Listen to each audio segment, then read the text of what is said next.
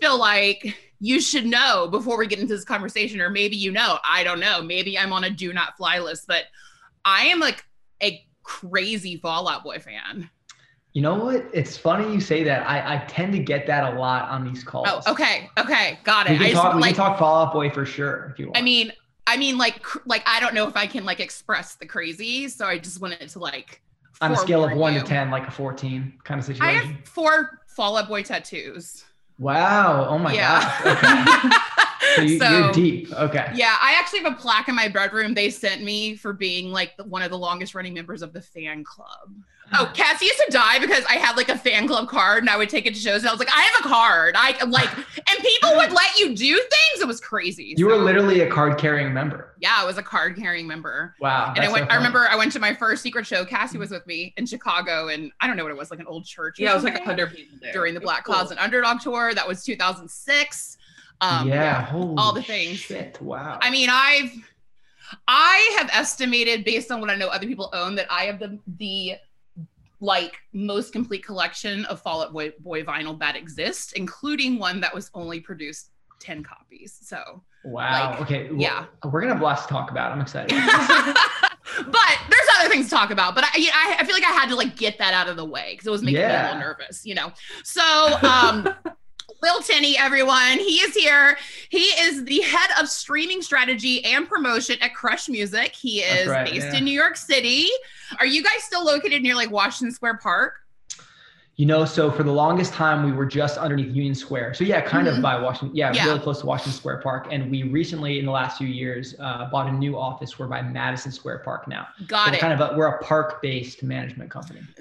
We love the park. I mean, have you been to Nashville? Do you know Nashville well? Yeah, I love Nashville. So we have an office in Hollywood, California. And then in Nashville, we're in this building called the Bridge Building. And it's like literally physically connected to like the walking pedestrian bridge. So like you can walk out of my office and just like walk on the bridge. So it's pretty cool. So we're in the stadium parking lot. So it's like a really unique, interesting location. For the first like 12 years of our company, we were in an old car factory. So we've been in a lot of cool different places, But awesome. Yes, but we're here to talk about your career. I'm going to read this from your little questionnaire because I loved this and I think it's like adorable. It says that you started trying to make recordings and sell tapes to your neighbors when you were 7 years old. You then go on to say that you've been in the music industry for 22 years. And I love that. Like, I love the way you wrote that. But otherwise, you started touring when you were 16, interning at 20, officially working in 2015. Tell us all the stories. What were these tapes? Were these bootleg tapes? Like, what was the situation? Yeah, so I'm just realizing as you read that back to me, I may have gotten a little bit ambitious on the ages as you read back the stats. I think because I remember where this was, and I think I was 9. Okay. That's still, I feel. So wait, but I have to like put this into context because we're obviously different ages. When you were 9, what year was that? So I guess when I was 9 would have been 2001. Okay. Yeah. Okay. So I think like the earliest memory that I have of like being interested in commercial music was I must have been like 5 or 6 years old. And at the time, as you guys know, radio was just absolutely king. And as a kid, sitting in the back of my mom's Ford Expedition on the North Shore of Chicago, where Pete went to high school, is where I grew up. I actually I haven't been to Pete's high school, but we did a show one time and I was like, I feel like this was Pete's rival high school. And my artist was like, how do you fucking know that? It might have been. No, it was. I checked it. Go ahead. But yeah, radio was huge in this market in particular. Yeah. So, and they were breaking so many records at this time, but from radio in particular. And so I was just like so subject to it. And I remember latching on to certain records and expressing to my parents that I wanted to hear them more. And so eventually they would buy me, like at the time, this was 97 or 98. One of the first Republic records had come out. It was called Tub Thumper by the Chumbawamba. That's our karaoke tune, me and Cassie. Massive tune. Yeah. And I think that was the first time that I had expressed interest in wanting to buy recorded music. My parents got it for me. And it was an absolute treasure. Like I am so excited that this is the song. This is the Tub Thumper. And this was we're like very the start. excited. This was the start for me because I literally, I don't even think I guess I couldn't even read at all or very well, but I remember like, that's where I first read Monty Littman's name. Wait, so you were like 6 or 7 being like, I drink a whiskey drink, I drink a vodka drink. I drink a water drink, I drink a cider drink. Yeah. And I asked my mom, I was like, I have so many questions. I was like, how is this band popular? How do you know about them? How did they get on the radio? How did they get CDs to the store? I had like all these questions that like, I remember where I was as like a 7-year-old child asking these questions. And my mom was like, well, people start bands and they perform and then their friends tell friends about that. She had some like really romantic answer. But anyway, so fast forward a couple of years and I had been spending all of my time like daydreaming about being a musician, getting CDs, building a CD collection. And I had become a piano player at this time and a guitar player, not a good one, but I had been practicing a lot. And my dad bought me a 4-track tape recorder when I was 8 years old. And so immediately before I even made any tapes, I printed out, this is how I knew I was gonna be a record man. Like I printed out like a computer paper form and I made a form like name, what recording or song you want, how much it was going to cost you, and like what my address was. I printed them out and I went all down my street and I put these forms in people's mailbox. And this is how I knew I was going to be a promo guy, because before anyone could even go to their mailbox, I went, got the phone book out, called them up and was like, hey, Miss So-and-so, just wanted to let you know there's a form in your mailbox and I'd be willing to give you a big discount if you wanted to order a tape. So like all the moms would be like, oh, and they'd get their wallets out and they'd pay me $8. I'd run back home, I'd get to my tape recorder and I would like in real time make the tapes that they had requested and then deliver them. That's amazing. To be honest, like, I mean, we've heard so many stories on this podcast and in, life, and like, I've never heard that story. That's a unique story. I'm a real anomaly. Like, you literally started your own like bootleg record label as a small like child. Most people, like I consider myself an anomaly among like the children and growing up, because so many people want immediately like gravitate towards wanting to be a rock star, or a performer, or what, like, or very the wife of a New Kid on the Block. There you go. Sure, that works too. But I like, while I did want to do that at one point, I always knew in the back of my mind, like they use this term like record man or record woman. And I always knew that's what I wanted to do and what I was interested in. So I feel very lucky that like I felt drawn to that since forever. So were there any like movies or media that you like romanticize the music industry that you like love? Oh my God, Josie and the Pussycats. Yes! You have no idea what you just opened. Because it's so like the idea that a machine, even though they were like the evil ones, that a machine could make a band or make a record work. I was like, oh my God, like, I got to figure out the machine. I got to be part of the machine. I want to lead the machine. And like, I also love the record. Adam Schlesinger from Bound Wayne wrote all the songs. Yeah, as did he for That Thing You Do. That Thing You Do. Oh my, you and I are gonna do. We're gonna be fine. You and I. Like, I feel like we're gonna test that. So I mean, yes, definitely. I've got to ask you though. I mean, this is like, I have to ask you this. Please. What are your thoughts on Du Jour? On Du Jour. Well, although the turntable hit "Backdoor Lover" was a huge success in some markets. Yeah. I think I still roll with the Josie and the Pussycats record. Okay. Okay. Well, I mean, so they re-released the whole album on vinyl like 3 years ago, and it came with a small Du Jour single on vinyl. That is hilarious. Yeah, I have that. You serious? Yeah. Yeah. Well, what's funny is, so I later learned over the course of time that Adam Schlesinger and Butch Walker were like two of the people responsible for so many of the records that I loved. And I later got to work with Butch, and it was amazing. And when Adam, I don't know if you know this, he actually died from COVID. Yeah, we do. We've talked about it a lot. Yeah. And also, so he was very instrumental in this band that we were obsessed with called the Click Five. Oh my gosh. Dude, I talked to, by the way, so that was, okay, we have so much to cover here. Oh my God, I don't even know where to start. But to finish the first thought, we had Green Day. They were doing a cover series at the time, and we had them do That Thing You Do and send it to DSPs as sort of like a tribute to Adam, which was such a great way. I didn't know that. I need to find that. That's amazing. Yeah. Yeah. That thing, like That Thing You Do, like I would say like Mr. White and That Thing You Do, like a mix of Mr. White and That Thing You Do and the kid from Almost Famous. Like I wanted to be both of those humans at the same time. Again, we're literally overlapping every direction. I have the ending quote from Almost Famous stuck to the top of my wall back here. That's amazing. But it says, to begin with everything. Should I tell you that like a week ago, Tom Everett Scott liked my comment on his photo? Just saying. That's amazing.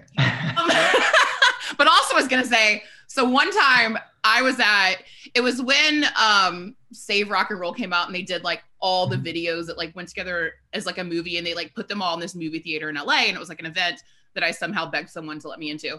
And Butch Walker was there, and I just walked up to her and was like, thank you for saving rock and roll. And it was just a moment. It's amazing. There's that. So that's cool. I love that. Like I get their trajectory. So how did you get, so you grew up in Chicago, obviously. Yeah, I grew up on the North Shore of Chicago until 2001.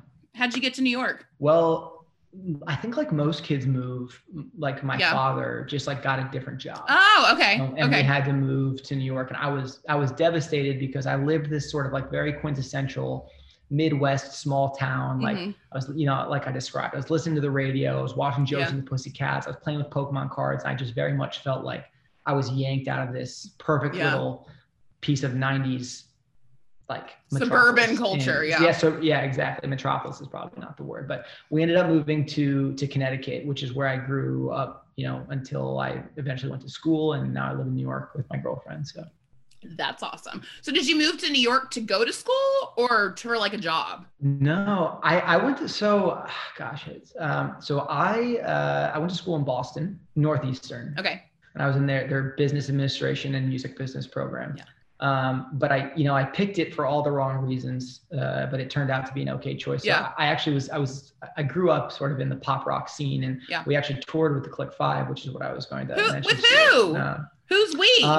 So I started a band in high school. The high school name was White Rose, but when we got our record deal, we changed it to Call Me Anything. Do we remember that band? We have to. We've seen it. We had to. I mean, I saw that band. It's okay to not. 55 times in like 18 months. So like, I'm sure I've seen you play music. When Kyle was in the band, did you? I actually went and hung out with Kyle before they let him into band to see how I felt. They asked us to vet him before they asked us to vet Kyle. Yeah. So I just spoke to Kyle the other day because he's producing now. Kyle's so hot. Kyle is hot. That guy's handsome. His voice is incredible. Yeah, it's so good. Like who was the first guy's name? Eric was like, he was cool, he did his thing, but then you got Kyle and it was like Justin Bieber 2.0. Eric was a dick. That's just what it was. He was mean. He was mean to me when I was a fan. They didn't get along. I'm saying it. I don't give a fuck. Speaking of great films, by the way, what's it called? Taking Five. Are you talking about Taking Five? Okay. Here's the funniest thing about this whole conversation. Fantastic film. We also have a radio show called Boy Band Top Tens, and we did this episode called like Boy Band. What the heck? You haven't invited me on that. I know. Well, we did this episode called Boy Band We Wish Were Real, and we had like a member of Together on it. But I feel like we're like hitting all those songs in this conveation, which is amazing. It's funny. Yeah. It's awesome. Yeah. Oh my God, that's so funny. Yes, Taking Five. Anyways, we had just gotten to the end of high school, and it was starting to become more real. And so I, as a narrow-minded, 17-year-old male, who we all know those are really smart, gems of humans, gems of humans, was like, I'm gonna be the next Jonas Brothers. Like, I don't want to go to fucking college. Like, whoever's gonna let me tour and play rock star, like that's where I'm going. That's amazing. And Northeastern was like, yeah, we'll like kind of let you do that if you want. So I was like, dope. Did you like a regional tour with them or like a whole like? No. With the Click Five, we were, and those shows in particular, I think we only did 3 shows. Oh, okay. Only Northeast, and they were when Kyle was in the band, and you could tell it was like kind of grim. That's why we were let on. Oh, probably like towards the end then. Like you're talking like 2006. 2009. Oh, 9. God, I'm so off. Yeah, 9. Were they still going at 9?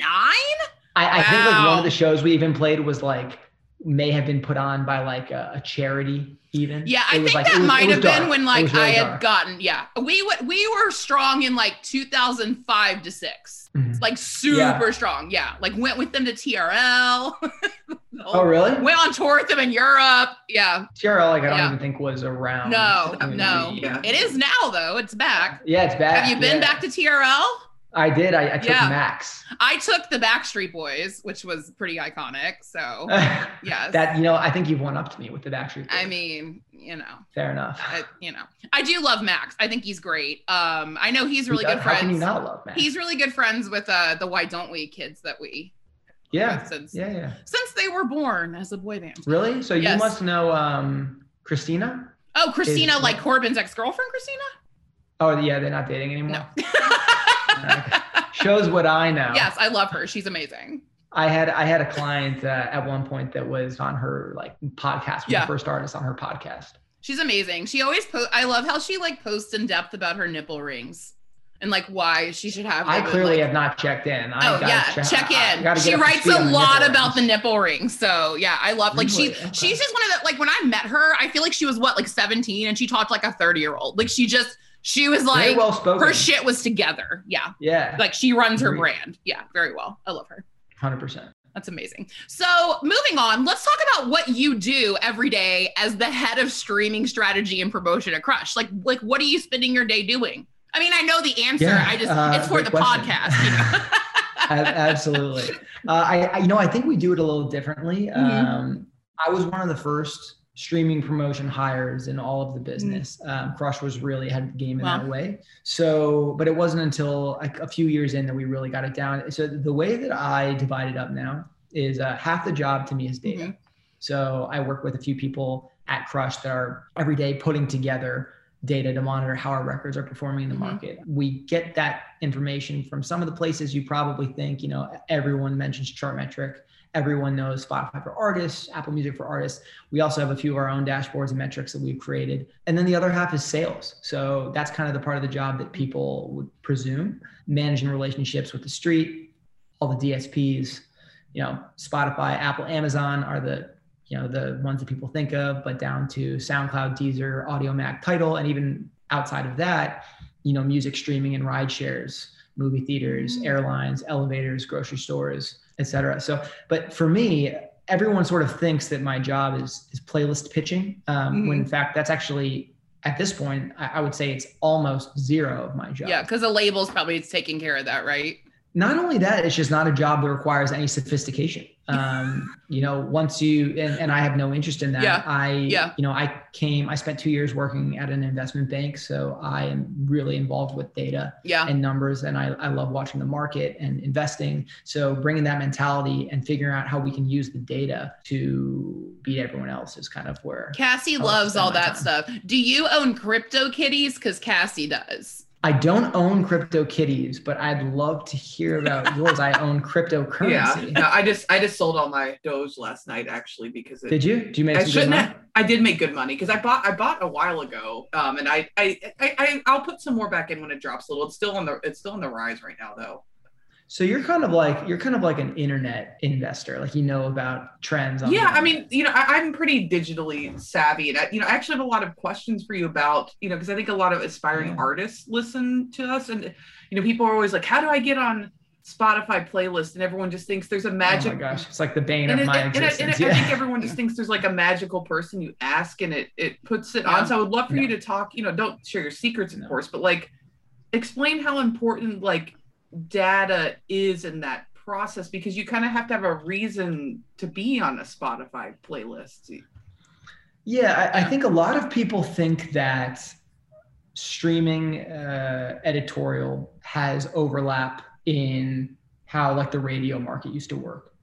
And historically the music business has been an incredibly relationship-based business, and you could get things by knowing people. I'm not going to name names, but I work with someone who is very senior, is 50, 55 years old, a career music business executive, has a daughter that's in music, and all she wants is a playlist ad, and he can't get it for her. I love that story. I'm going to use it all the time. And that, I mean, that sums it up. I think best. Data Well, let's talk about like what you're going for in general. I think like people want to be on Today's Top Hits or on Pop Rising. That's essentially impossible, short of having like an overnight hit or being part of a TikTok trend that takes off, or that's just playing the lottery. You know, if you're an aspiring artist. Now, if you like bring your sights down a little bit, it is possible to get on Fresh Finds or some of these international starter playlists, but it's all about how relevant you are in culture. Who's listening to your record? Like nobody's just going to add you as a favor. You have to make a great record, or it has to be reacting, or ideally both. But you know, the process, particularly at Spotify, of like being eligible for those things, anyone can do it. I can do it as well as the aspiring artist listening. It's literally completing the pitch tool. Now, if you're signed to a major label, it's a little bit of a different story. Historically, the major labels have had ownership stake in Spotify. There was different deals done. They had, a certain amount of exposure had to be given to each partner. But for aspiring artists, there's no magic button. There's nobody you can hire. I would say focus on making great music that overlaps with popular culture and get ears on it. Awesome. That's great. And I just think everyone's always looking for something, and it's there's not really a shortcut. You have to. There's really no magic button. Yeah. There's really no magic button. And I would be very wary of anybody. I mean, you see it all the time. I'm sure you guys get it in your inboxes. I know artists do all the time. Pay $69 for staying on this I'll tell you right now, here's a fun fact, because I used to do this a lot for work. There are fewer than 50 third-party playlists on Spotify that drive more than 1,000 spins a day.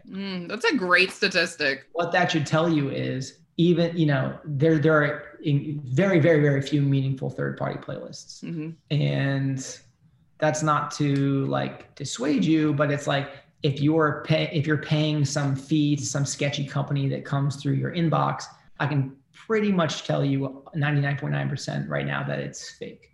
And you're hurting yourself moving forward, because you're either going to get blackballed by the DSP, or even worse, your algorithmic footprint. The algorithm's going to get so confused. It has all these fake listeners. It doesn't know who likes your music. The algorithm wants to help you. They want to serve your music to people that want to hear it. It's like the algorithm is more powerful than any playlist you could get added to. But people confuse it all the time because they think there's like Spotify is this vanity game. It's the only DSP that shows stream count. And people think that if their record exists for a week and has less than a certain number of streams, that they are somehow not relevant. But the truth is, whoever the aspiring artists are, I don't expect anybody to have any sort of consumption unless there's some sort of notable catalyst. So much better off to try and put legitimate ears on your record, because the algorithm will pay dividends over time. No questions asked. I mean, we've all seen the huge Discover weekly boosts or whatever whatever they are at the other platforms over time. Yeah. And it's just like, too, like, I mean, you can't cut corners on anything. Like you want fame and fortune. Do you think there's like an easy plug and play cutting corners way? Of course there's not. But again, everyone thinks, and I think what's the worst is when you have people that just have money and think, oh, you can buy it. That's rough. That's rough. And it's a hard area to speak to, because it's like so sensitive on every side, because it's sensitive. Like the artists get really discouraged. It's sensitive because like streaming services don't want to disclose any information. They're walls up. They don't want you to know how the code works. They don't want you to know who edits playlists. It's all very sensitive to talk about in general. So I try to speak very high level as to not ruffle any feathers, but hopefully that was somewhat helpful. Yeah. But what you guys can do if you're an aspiring artist is, like I said, like think about what's happening in the market and who's getting programmed, and look inwards and say like, am I even making music right now that is competitive? Like, this is an extreme example, but I always use this. I'm like, if you're making like the best polka music ever, it doesn't matter how good you might be, the Beatles of polka, but you're still not getting playlisted. So, think about, is what you're doing competitive? Has it been done before? Like, are you like the 15th? Like, I've talked to like 5 or 6 of these artists now. Like, I feel like every early 20s gal wants to be like a Chelsea Cutler or a, whatever it is. And I'm like, do you want to be the 15th one? Like there's 15 acts that are going to get plugged before you. So all these, if playlisting is really your goal is not to make music that is true to you, there are definitely steps you can take, but obviously it should probably be an intersection of both of those things. I think that's super fair. And I think something else that's important for artists to think about is that because of like how Spotify algorithms work, people expect artists to have development time now. Whereas I think growing, when I was a teenager, I didn't expect that. I was just served things and I liked them immediately. But I think people expect a development path, because we actually we're working with a group right now, and it's funny because they actually have developed themselves for a long time as musicians and have developed themselves, put themselves together. There's actually a bidding war over who was going to work with this group, but everyone's accusing them of being music industry plants because it's like the marketing seems too good. And it's just interesting to kind of like see how much people want to see somebody develop now. They want to see that process happen over time. Which I think is a positive thing for your career's not over if you don't get playlisted on your first song, I think is, kind of point I was trying to get to there. Yeah, 100%. I mean, I feel very passionate about this subject. You sort of broached it, but it's like, and if my girlfriend can hear me, she'll laugh at me because I literally talk about this at every dinner, but it's how media dissemination has changed over, let's say, the past 30 years. And you guys, you just touched on it and we all experienced it. Like in the 90s, there were so few channels of media dissemination with such low volume going through them that everything that came through them had some level of perceived value, right? Like if you had a record in stores at all in the 90s, you had some level of like perception of being something. You're making it where like everyone has records in stores now. Like, my friends as a joke down the hall, the college students have their DJ mixes in stores. Like, oh yeah. I was like so I was with my nephew who's little, and like, we just do this thing where I'll yell. He started saying, beep, beep, I'm a sheep. So I said, Siri, play beep, beep, I'm a sheep. There's a fucking song. Like somebody took this Minecraft thing and made a song, and I'm just like,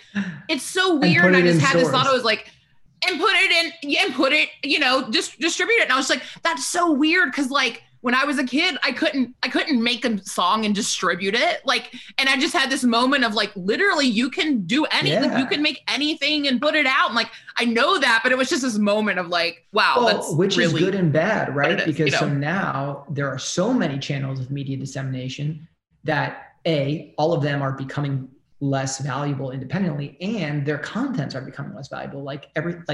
How about like daytime and late night television, and even streaming services? Like for a while, Hulu and Netflix were like so powerful. There's 15 now.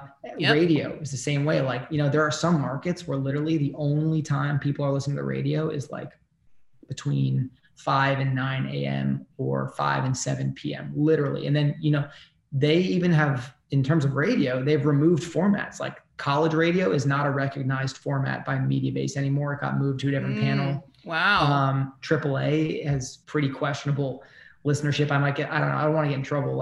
But Hot AC and pop are still fairly an alternative, and in some markets can be fairly influential, but just, I feel pretty passionate about how the game has changed. So now that the barrier to entry is so low and there are so many lanes for media dissemination, it's become this really big mountain for artists to climb. Is how do you set yourself apart? How do you make any noise at all amidst all this noise? And I think that's the problem that you were mentioning, Cassie, is like, these artists, like they want these playlists so bad because it's like kind of like one of the great needle movers of our time at the moment. Yeah. And again, I think they have this like magic perception of what that it's the modern means. Getting New Music Friday is like the modern day equivalent of like hearing yourself on the radio for the first time. Yeah.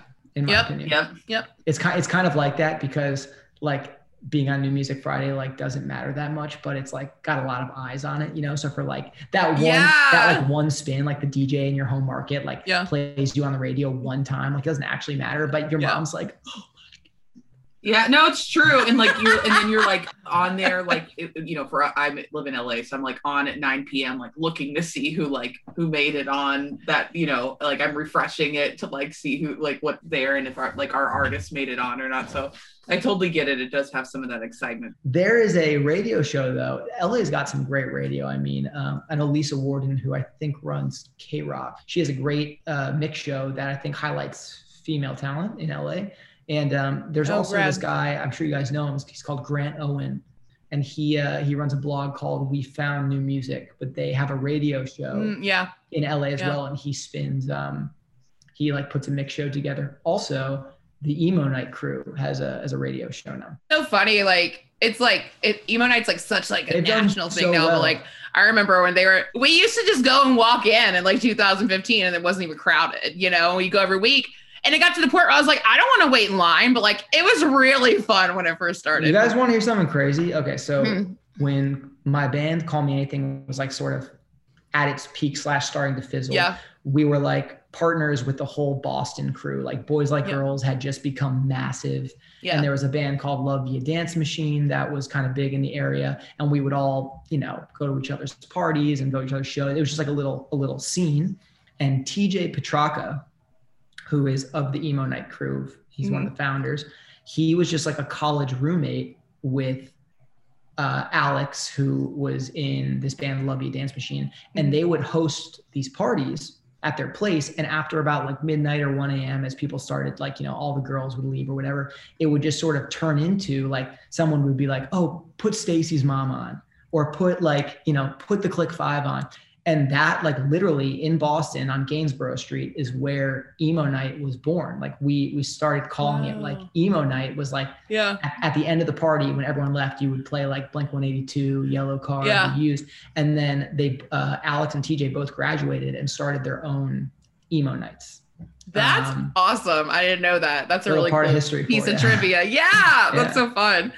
I like that. I don't know. Would we call the Click 5 emo? Is that what you just did? Because I'm not giving them that. No, but Emo Night has sort of become like an umbrella just for like. Well, and like they were on MTV. Yeah, they were on MTV, and people thought that was cool. And I think any like 2000s rock driven like guitar, like if you have a guitar, they play they're like power pop, Yeah, they'll play Bowling for Soup, but they'll also play. Yes. Wait, what was that band I really liked that like?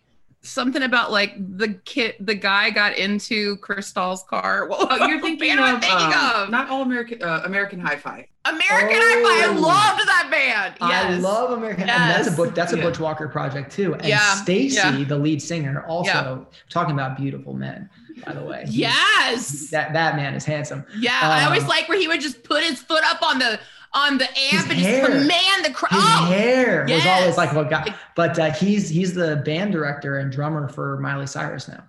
Oh, right. Yeah. A lot of those like kids from that scene and it's funny. A lot of these like old Fueled by Ramen kids are all in Nashville playing for all the country artists now. And it's really funny. It's really funny, but I'm glad that everybody still has jobs and everything. And still in music. Really well. And still in music. Yeah. It's amazing.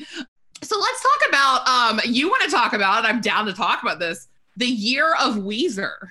Yeah, 100%. Let's go. Let's dig in. Well, it's kind of like just like the slang term that we've come up for 2021, because we realized, well, first of all, Rivers. Can you say this? Is this tour happening? The mega whatever tour? Because I have a $400 ticket sitting in purgatory. I am making no comment on the tour. Okay. I gotta say far like every few weeks I'll be like, yeah, I totally purchased like a $400 ticket. Where is like what? At some point we will all be together rocking out the Hell Night tour. I'll be there. Needs to happen. Jade's gonna be there. Jade's gonna be there. Awesome. Yeah. But anyway, we just realized that we had so many Weezer events. I mean, we have the 25th anniversary of Pinkerton is coming up. Also, I mean, Rivers has written 2 albums that have come out. We had OK Human come out in January, which was a kind of like a little bit of a fun prod at the OK Computer album Radiohead put out. We debuted it as the #1 album on Spotify that week. And the single All My Favorite Songs still recently went #1 at AAA and is still moving up at alternative radio. So huge success for the band this late in their career. And they were just like, let's do another one. We have the Van Weezer record coming out in a couple weeks here, which is like their hair metal inspired record. Oh, wow. That's cool. That's so we've rad. sort of just been calling it like the year of Weezer. Let me ask you this question. I think a lot of hair metal is actually boy band pop music. It's exactly. So the hair metal scene in the 80s is a carbon copy of what the pop rock emo scene was in the early 2000s, just with slightly different music and different haircuts. And at the core, they all kind of have boy band tendencies. They're all boy bands, disguised with one ballad per record, one kind of like really go get 'em single, and they're supposed to be pretty. Like it's like they're supposed to be pretty. Yes. Emo like started off really authentic, but then became commercialized, and labels tried to monetize with the big signings like We the Kings became one of the big ones. Boys Like Girls became one of the big ones, and same thing in like the 80s. You had like the really authentic rock groups, and then as soon as the labels found you could make money off them, you had Cinderella, and there was a dime a dozen, Poison to some degree, trying to emulate that sound. So it's funny at Crush, like we call ourselves the island of misfit toys, because we're like leftovers from all the scenes that came together in like a positive way to make something work. And our founder, Jonathan, he was actually in a very prominent major label hair metal band in the 80s with Butch, and like did the whole thing. And so when he saw the emo movement kind of start to come to fruition, he was like, oh, I've seen this happen before. And he knew exactly how to make it work. And Fall Out Boy turned into Panic, turned into Gym Class, turned into Travie, turned into everything we have now. You're like describing my life cycle, something had to happen when the Backstreet Boys were on hiatus. And so I found Fall Out Boy, Fair enough. that's like, I feel like all my obsessions are like, okay, well that went away. So what am I going to love now? So you guys were hard Backstreet Boys, not NSYNC at all. Cause I went to both concerts. Yes. Well, I mean, yes, we are 100% Team Backstreet, blah, blah, blah. And we like NSYNC. I think Cassie likes NSYNC better than I did. Met you guys, sorry to interrupt. I probably met you at did you guys do Aaron stuff? Aaron Carter? Yeah. No. I mean, I have, for what though? You were there's kind of a whole crew around Aaron too. I don't think I'm in the Aaron Carter crew. No. Okay, I'm more in the Nick Carter crew. Sorry, yes. I didn't mean to offend. Yeah. No, I'm a big Aaron Carter fan. Yeah, and I saw Pop Odyssey. Thank God, I'm glad I saw it. It was amazing. And then I saw Pop Odyssey. Yeah, and I saw. Was that 2000?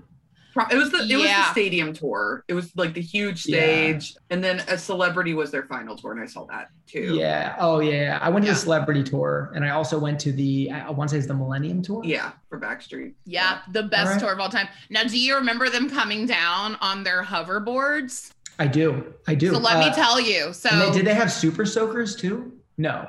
No, but it looked like they should have. But the outfits looked like they should have. I remember the hoverboards though. So listen, so the hoverboards, I just feel like it's like this like piece of Backstreet Boys history. So 2 years ago, I have this idea. I want to go to the Grammy Museum and do a Backstreet Boys exhibit. So it happened. I think it opened 2 years ago yesterday, actually. And I was like, where are the hoverboards? The hoverboard, when I finally saw one in person, is about 18 inches long and looks like they took one of those like styrofoam coolers you get at the gas station and spray painted it silver. Really? That's what it was. Literally, it was styrofoam. How did they support the Backstreet Boys? It didn't support. They just hooked it to their shoes and they floated. They floated over to harnesses. I see. Yeah. The hoverboards weren't like lifting them up off the ground. I can't say that I'm ever interested in being harnessed and flown around a stage. I'd like to be on the ground at all times. Yeah, I agree. I don't do well being off the ground. No, I don't even like being in a high seat. I'm like, no, this is scary. This is too much, High top table. She's like, I need a booth. Give me a freaking booth. Yes. I don't like high top. I like high top tables. You guys want to know something funny? My girlfriend's parents won't eat at high top tables. Like we will go into a restaurant with like an hour and a half wait and like, we can fit you in. We have a table for you. We approach the table. They're like, no. No. I don't think my parents would either. I don't think my parents would either. We are adults. I'm like, what? Shout out Mary and Bob if you end up watching. Shout out Mary and Bob. I feel like I like High Top Tables because they cut time. They're close to the alcohol. I'm usually doing shots. That's an important part. But I don't think I'd want to just sit there and like have a full meal. Like if I just want to chill, Right. No, I feel that. I feel that. So what else do you want to talk about? You have different things on here. We can talk about, there's tons, you give me tons of stuff. We can talk about the macro music business theory, which I don't even completely understand what that means. Yeah, we got into a little bit of that, but I'm always down to, I could go all day on this. Pop punk subculture, which I feel like we've probably touched, or if you want to go further. And then your passion for the music business, or we could talk about your artists. I didn't know you guys had Alanis Morissette. That's pretty fucking cool. Yeah, and I got to take Alanis to the Apollo Theater in Harlem, which was awesome. And it's so funny. I'm always like telling my parents, like, just like not in like a braggadocious way, but I'm just kind of like, oh yeah, like, we were playing Fortnite with Brendan today or something. Like, Brendan Urie, and they'll be like, oh, that's cool. And they go back to like eating their sandwich or something. But then I was like, yeah, like I went up to Apollo with Alanis yesterday and they were like, Alanis Morissette? I was like, yeah. They're like, wait, I didn't know you worked on legitimate things. I was like, whoa. Like, to that, wow. To all generations, Alanis is just like a queen. She's one of the only RIAA diamond records in existence, which means they sold north of 10 million. 10 million, in the States. I think there's only 49 others. Really? 49 total. As like an album. Yeah, we have a handful at Crush. We have Jules, Pieces of You is one of the diamond albums. Lords Royals is diamond. Alanis's record, Jagged Little Pill, is diamond, and recently Train's Hey Soul Sister. I saw the post. I think streaming's really cool because I think it gives more people the opportunity to get there one day. It's amazing. So this is kind of like the macro music business theory stuff I love talking about. Like as soon as when I saw the writing on the wall with streaming, something clicked in my head because I had always thought about records and record sales as you found out about the tapes. And it was very front loaded, right? Like you put a record out and big spike in sales. And then for the most part, short of like some crazy catalyst, the sales stayed down here forever. You could, you, for example, may have bought a Backstreet Boys CD for $10, but you streamed that CD way more than $10. A million times. Yeah. You probably could have bought 15 CDs with the amount of times you listened to that record if you got a royalty for streaming them. So something clicked in my mind and I was like, okay, wow, the income from a record is going to be spread over a much longer timeline if it's based on consumption. And as records intersect and leave popular culture, we're going to see these massive spikes in consumption. And like that could not be summed up any better than by what's happening on TikTok, right? You have TikTok that is making records from the vault intersect with popular culture in a way they never have before. And these records that essentially never thought they'd see the light of day again are going gold and going platinum. Obviously the Fleetwood Mac example is crazy, but even like, Simple Plan's I'm Just a Kid become a hit from TikTok. Like it's insane. And so my whole cognition around records and how we monetize them and how we promote them and how people consume them, like literally changed. I think I like to say humbly, I saw the writing on the wall when streaming became a thing. And I was like, this is something I need to be on. And, actually before I was at Crush, I had founded a management consulting company, not much different than yours, but we had an emphasis on streaming. And at this time, you could actually make a dent with third-party folks. And we were breaking a lot of records. And I remember like, I kind of like was dipping my toe in the water for different labels and working for all these different shops. And I had finally signed a record of my own and I, put my kind of promotional lever to the test. And all of a sudden we had like a 25 million streamer, which was like, we were kids and 25 million streams is like $70,000 or something. And so I was just like, holy shit. Like everything clicked for me and I like understood what was going to happen and how I need to navigate it. But so how long have you guys had CrowdSurf? It's been a while, right? 14 years. It's insane. And when did it become a full-time thing for you guys, like a sustainable I'd thing? say like, I feel like we were pretty full-time after like a year or so, honestly. We were kind of full-time out. I mean, I didn't have another job once it was an official company. Yeah, once we were doing it. Yeah, I guess. But we were working at a label. I remember the day I signed a contract that paid enough money so that I could quit my job. And that's like kind of when the company really started. Yeah, because I was still kind of doing some other stuff. Yeah, I think we had to like figure out how to make the money, but it didn't mean we weren't working 40 hours or more a week. Right. Yeah, but I remember like I signed like a client for like $2,000 a month or something, and I'm like, I can leave. You know, like that was like that was like the moment. Like, I am rich now. Yeah. And like, you know, it went from 2 of us to then we got 1 assistant, and then we got like 10 interns because that's what we could afford. But then it got to this point where probably like year 4 or 5, we went from 2 to 4 to 6 to 8, and it just went, and it just like started going crazy. So it was interesting. And, you know, we tell a lot of stories about how, we kind of just took anything that we could in the beginning because we wanted to do the work and do it the best and prove that we could do what we did. And eventually that led to some of our dream projects. And once we got those, everybody else wanted to come, you know. And what would you say like your main product is? Our main product, marketing. But in what capacity? Everything. So the main thing we started with is like social channel management. That's like product number 1. Like we were managing people's MySpace pages. So doing an audit of people's socials and then like helping them, you know, I don't want to say like post for them, but like being like, okay, you know, with the beginning on like MySpace and stuff, we were posting for them because nobody cared about social yet, but it's changed a lot where it's less about posting for people, more about like TikTok's rolling out this new feature. Here's how you use it. Here's what you should do on it. But like people are actually more involved in making their own content now. Totally. But we've evolved to a lot more services. But that was kind of our core offering in the beginning. And you know, a lot of people do hire us for channel management. You know, I think it's the best specific term to call it in a lot of different ways still. But we also do some artist management now, or we're like strategic artist management partners on some projects with other managers. You know, there's a lot of admin work we get hired to do. We do a lot of like copyright and security and digital privacy work. Actually, if somebody like if a picture of somebody's kid leaks on the internet, they'll hire us to like get that down everywhere, even if it's like in thousands of places. So we've developed more services over the years as clients asked us for help for something and there wasn't like a good solution for that problem.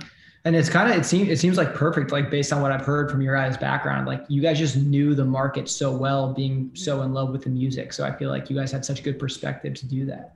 Yeah, I remember sitting in this office with a guy who was kind of like my mentor at the time, and I still work with now on some things. And he had just signed one of the Backstreet Boys to like a solo Christian deal, whatever. And he wanted me to work on it. So I made a proposal. I didn't know what the fuck I was doing. And I handed it to him. And at the time he knew my dream was to be a tour manager, which is very laughable at this point. And he's like, no, you're a marketing person. And I was like, I don't want to be a marketing person. But I remember that all the time. And I was like, he like got the way my brain thought before I did, you know? Right. So yeah. Well, amazing, guys. I mean, it's crazy what you guys have built. So congratulations to you. Thank you. I appreciate that. Thank you so much for doing this. I love your stories. I love your just like analytical brain, because I don't have one. And it's great to kind of hear those sides of stories too, you know, because all that matters. And I mean, you know, I think some people forget sometimes that like it is the music business, and the business side of it matters, and streams matter, and we've all got to be able to afford a paycheck and pay our bills. So it's sometimes it's kind of a reality check to some of the people that are young and want to do the thing with the rock stars, you know, and it's like, and there's a lot of work to do all the work, you know, type of thing. So where can people follow you online? Yeah, I'm on the Instagram. As they say. It's at callme_Will, CALLME_Will. I know a lot of people are on LinkedIn. I did like a panel yesterday and I got like 25 LinkedIn messages. I don't think I've ever had one before. The kids like the LinkedIn. I guess you can find me on LinkedIn, and you know, I'm always down to chat. Slide on into my inbox, and I love talking shop, as you can tell. But thank you, Hannah, Cassie, and Jade, for having me. It was great to be here. Thank you so much. I'm such a big fan of you guys, and hopefully we can keep talking about power pop and boy bands. Yeah, absolutely. When I come to New York next, we're all gonna watch Josie and the Pussycats. Like that's what's happening. Yes. So you can follow us at Folia Jade and Cassie Petrie. Also follow us at How I Got Backstage and I Got Backstage on Twitter. This episode was edited by Hannah Humphries and produced by CrowdSurf with original music by Cody Falkowski.